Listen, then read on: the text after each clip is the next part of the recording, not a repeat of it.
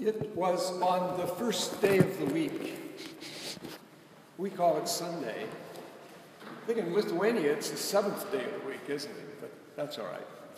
The Bible calls it the first day of the week, the Lord's Day. It was the first Easter day,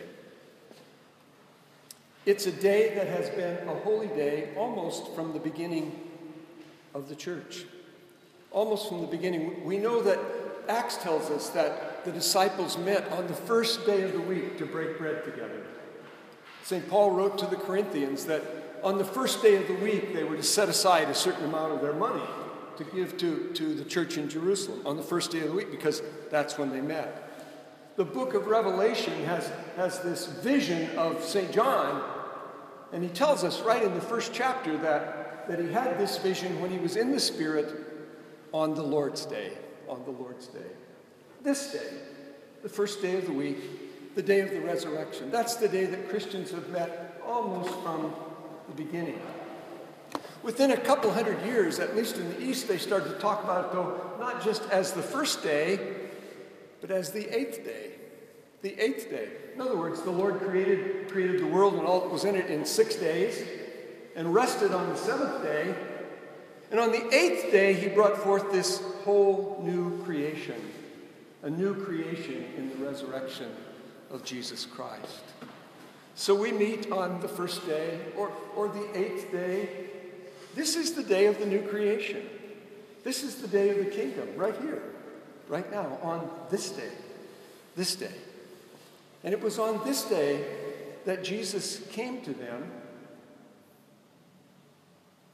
And the scripture said the doors were locked. The doors were locked, and yet he came to them, and he stood among them. Isn't that an odd thing? I mean, the scripture tells us that he had a body. In fact, in Luke's story, Luke tells almost the same story. They're very similar. It's obviously the same, recalling of the same event. Luke says that he says, "You can see I'm not a ghost. Ghosts don't have flesh and bones like I have." Flesh and bones. So if you don't believe me, give me a piece of fish. And he ate a piece of fish in their presence. So he is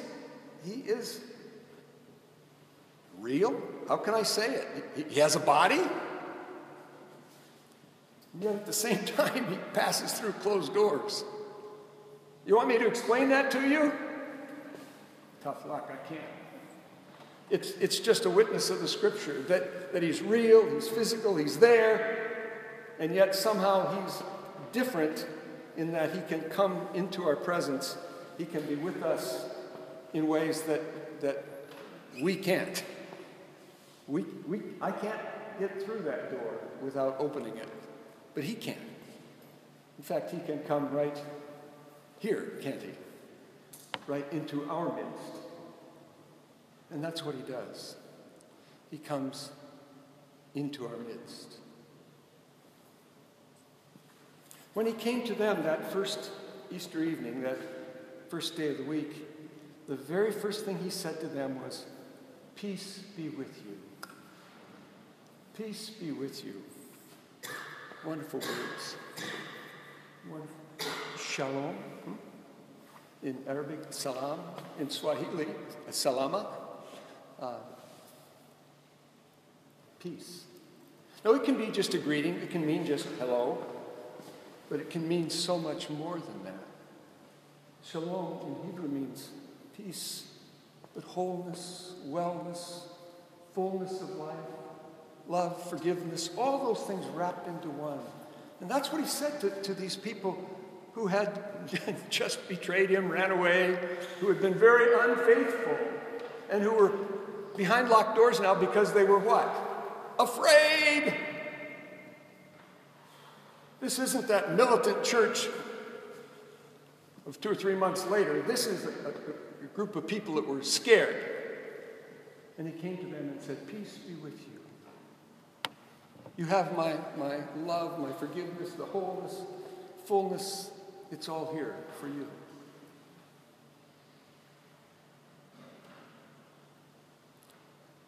And then he showed them his hands and his side. You know, the two things go together. His offer of peace and the marks on his hands and side. Because it's the marks of the crucifixion that give the peace authenticity. It's those marks, it's his death, his suffering on the cross that says, you can believe me, you can trust me. I went all the way for you.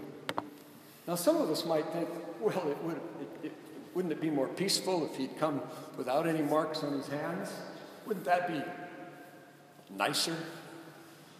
Well, it might be nicer, but I don't think it would help us in the slightest bit, because it is those marks that show us how much we are loved. It is those marks that guarantee, if you will, the announcement that he makes, that you are loved, that you are his child, that you have his forgiveness, that he wants you forever and ever and ever. The marks are the sure sign and seal. I've said this before, I'm sure you get old, you repeat yourself, and it gets worse and worse, I guess, but whatever. Luther said that Jesus' promises are his last will and testament. His last will and testament. And when he dies on the cross, that last will becomes sealed forever. It can never be changed. It's there for all eternity. And so it is. His words of love and peace can never be changed. They were sealed on the cross forever and ever. One of the things I've said many times, and I won't apologize for saying this, is that, as they were nailing him to the cross, all he needed to say was, "Aw, shucks, guys, I didn't really mean it." And they would have let him go. Well, figuratively, they would have let him go. See what I'm saying? If he had taken back his words, he didn't need to die. But he didn't take them back. He held those words to the very end. In fact, he said, "Father, forgive them, for they know not what they do." And then he said to those who had run away, "Peace be with you. Peace be with you." And the words are sealed in those marks. But then he went on. He said it again, "Peace be with you." And he commissioned them. This frightened little group of people, frightened little group of betrayers, doubters, deniers. He said, "As the Father sent me, so I send you. So I send you." And then he breathed on them and said, "Receive the Holy Spirit. If you forgive the sins of any, they are forgiven them. If you retain the sins of any, they are retained." At that point, he commissioned these disciples, commissioned them to be his spokesman in the world, to carry his message to the world. But not just them. The whole church is commissioned to carry that message to the world, to bring peace to the world, to bring forgiveness and love to the world. That's what he's commissioned us to do, you and me. And, we do this every single week. We confess our sins in the prayers, and then we reach out in peace to one another. The peace of the Lord be with you. And he's authorized you to say that to one another. You know that? He's authorized you to be ministers of peace to one another. Like him, to forgive the sins of your brothers and sisters. And I keep saying this over and over again. When you greet one another, when you shake hands or kiss or whatever, it's not just a "Hi, how you doing?" It is a sacramental act. You are at that point the voice, the tongue, the hand of Jesus himself reaching out to your neighbor. And today in particular, when you do that peace, when you share the peace, I want you to look each other person right in the eye. Look them in the eye and say in your head, "I am the voice of Jesus speaking peace, love, forgiveness to my neighbor." And as they look you back in the eye, say the same thing. Say, "Hey, that's Jesus speaking his words right back to me." Words of love and forgiveness, joy, hope, fullness, words of peace. Because that's what he's commissioned us to do. But not just here. Not just here. We do it here. And it's important that we do it here, week by week by week. because it defines who we are as a people. That we are people who love and forgive one another. But when we go out from here, we can do it too. Now, I'm not saying, well, I guess you could. You could just, every person you meet, you could say peace, and that would be all right. But that would become kind of like a hello, how you doing? I'm not asking you to do that. But you know what? When you're in those intimate conversations with a friend or neighbor, when you are, and I'll put it just this way, when you hear your neighbor's confession.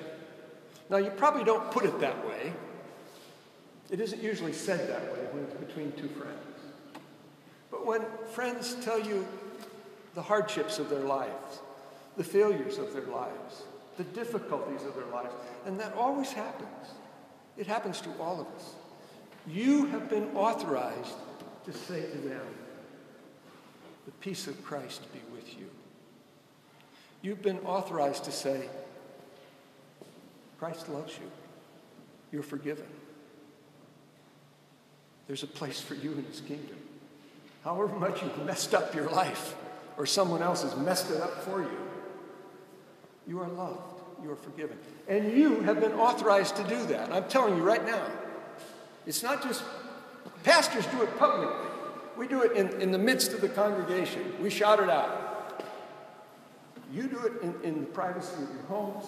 You do it in the privacy of those little conversations. Luther called it the mutual conversation of the brethren and sistren. The mutual conversation and consolation, he called it. Mutual conversation and consolation. You have an opportunity to say those words and to hear them. To hear them. Neighbor to neighbor. Now, half this story is about Thomas. Poor Thomas. We call him Doubting Thomas. I think we're awfully hard on him. I don't think Thomas is any worse than any of us. And I don't really think that other half of the story, although it's seemingly about Thomas, and it probably happens something just like that. Really, that part of the story is not about Thomas. You know who it's about, don't you? It's about you and me. It's about you and me. Because we come to these stories with the same kinds of doubts. Is Jesus really raised? Is he alive? If he is alive, is he the one that can pass through doors without opening them? And still be somebody real? Does he really forgive me? I mean, Wagner talks about forgiveness and love all the time. But is that just drivel that comes out of his mouth? Or are those promises really sealed in the blood of Jesus? You see, we are the ones who doubt. We are the ones who if I'd only been there, if I could only touched him. I touched her sore arm too, Dan.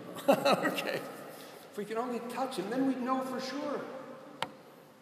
But he says, blessed are those who have not seen and yet believe. Who's he talking about? You. You've heard the word. And that's all you're going to get, guys, is the word. The promise. But it's a promise that's been sealed on the cross, sealed with blood. And the risen one lives to share that word with you. To share it through me so that you can share it through each other. And he stands in our midst, not as a ghost, but as the body of Christ, speaking forth the promises. That's what he does. Speaks the promises to you and me so that we can go out from the first 5, 6, 7 days into the 8th day, the day of the new creation, and live our lives, still in day 2, 3, and 4, but at the same time, in day 8, knowing that we have a piece of that kingdom that is yet to come.